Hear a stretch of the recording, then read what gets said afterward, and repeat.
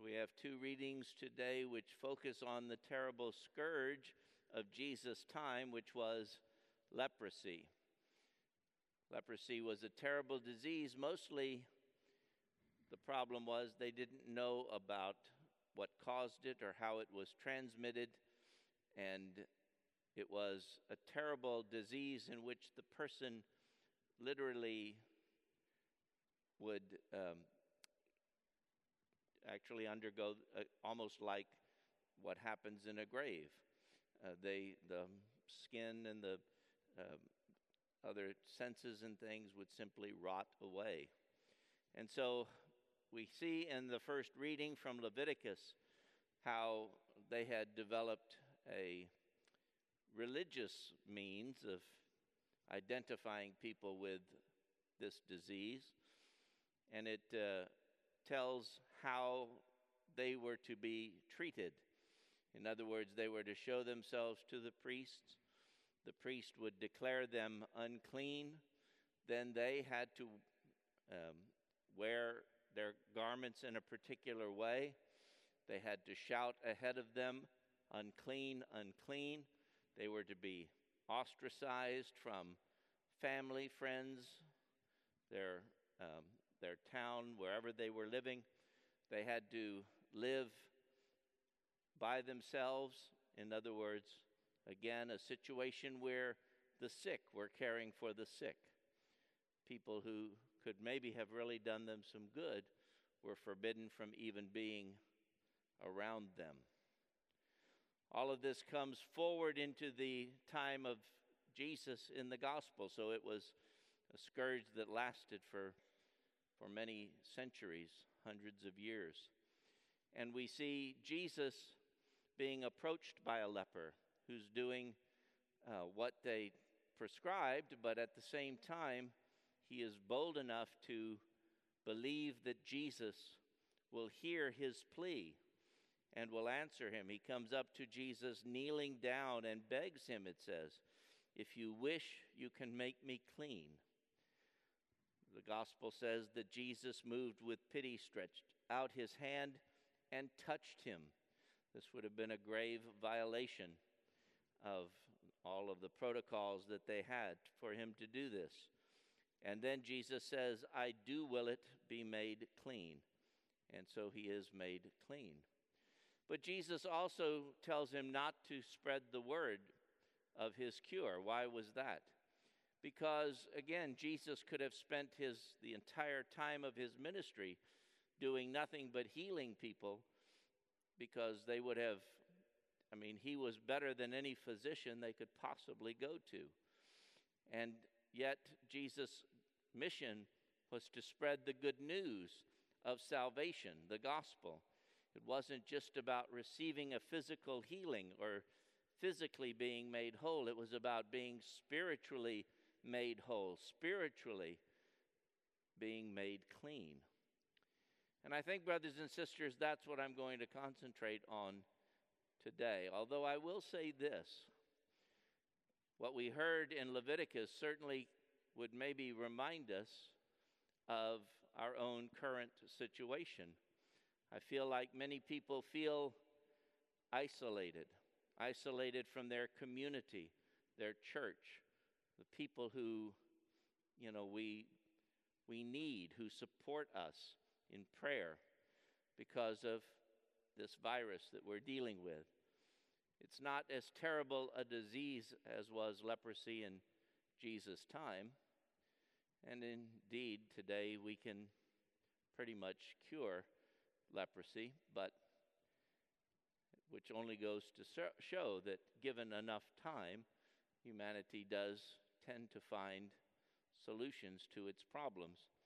But in the here and now, as we struggle with this and go through it, that sense of being separated and isolated is certainly something we all have to deal with. Even more so, I think, when we know that some people have contracted this disease and were physically isolated from their family and their loved ones.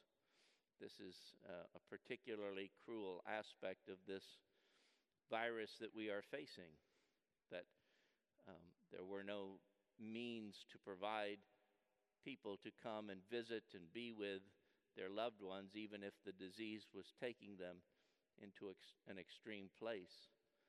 So, again, it's why we are praying to the Lord who heals to put an end to this virus. And we believe and know with the same faith as the leper who approached Jesus that he has the power to do that.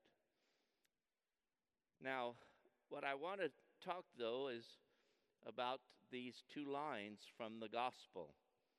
If you wish, you can make me clean. And Jesus' response, I do will it be made clean.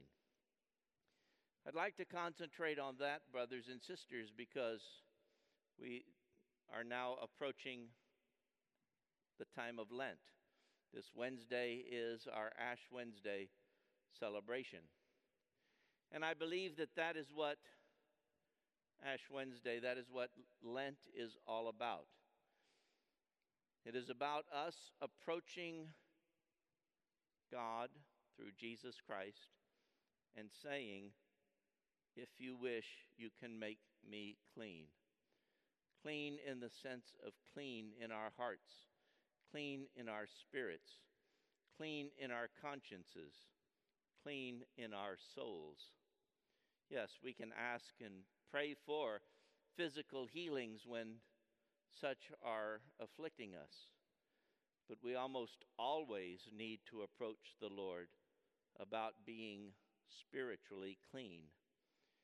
And we have to know Jesus has that power as well, a power to cleanse us of our sins, cleanse us of our sinful desires, cleanse us of the temptations which draw us away from God and toward sin. We have to approach Jesus to do that through the sacraments of the church. Lent will be a time for us to look towards the sacrament of reconciliation, to hear the words that the priest says, the words of absolution, which are in many respects reflections of the simple words Jesus said, I do will it be made clean. That's what happens. We are cleansed of our sins.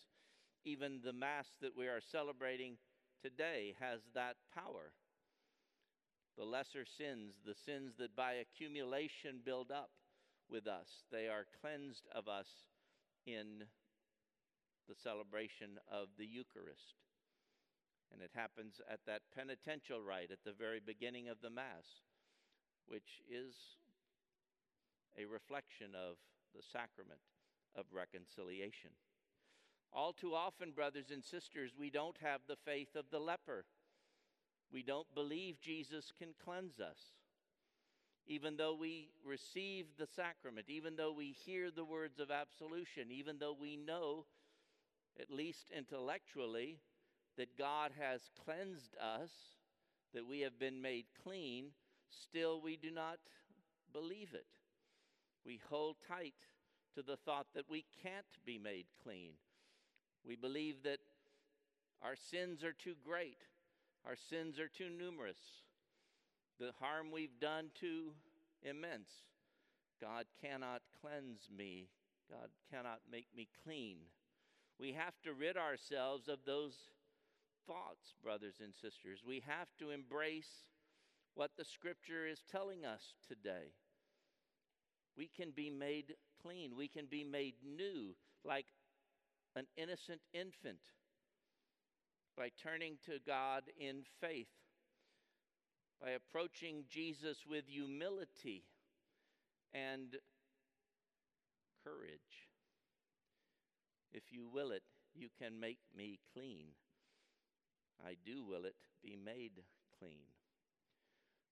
The leper in today's story took great courage. Jesus could have done any number of things other than what he did. He could have called upon the authorities. He could have cast him away, said, you shouldn't even be around me. But he didn't. He approached him with mercy and compassion and love. And he says, I do will it be made clean. So that's all it takes, brothers and sisters, on our part. And that's why Lent is so important for us. It is our preparation to ask the Lord to make us clean.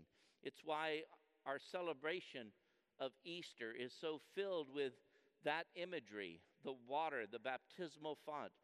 Hopefully, maybe we can have it restored to us by then.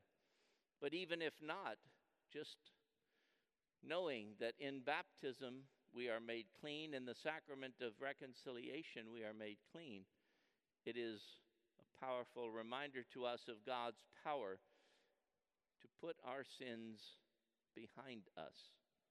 And the only thing that's really lacking, well, the first thing that might be lacking is our faith that it will happen.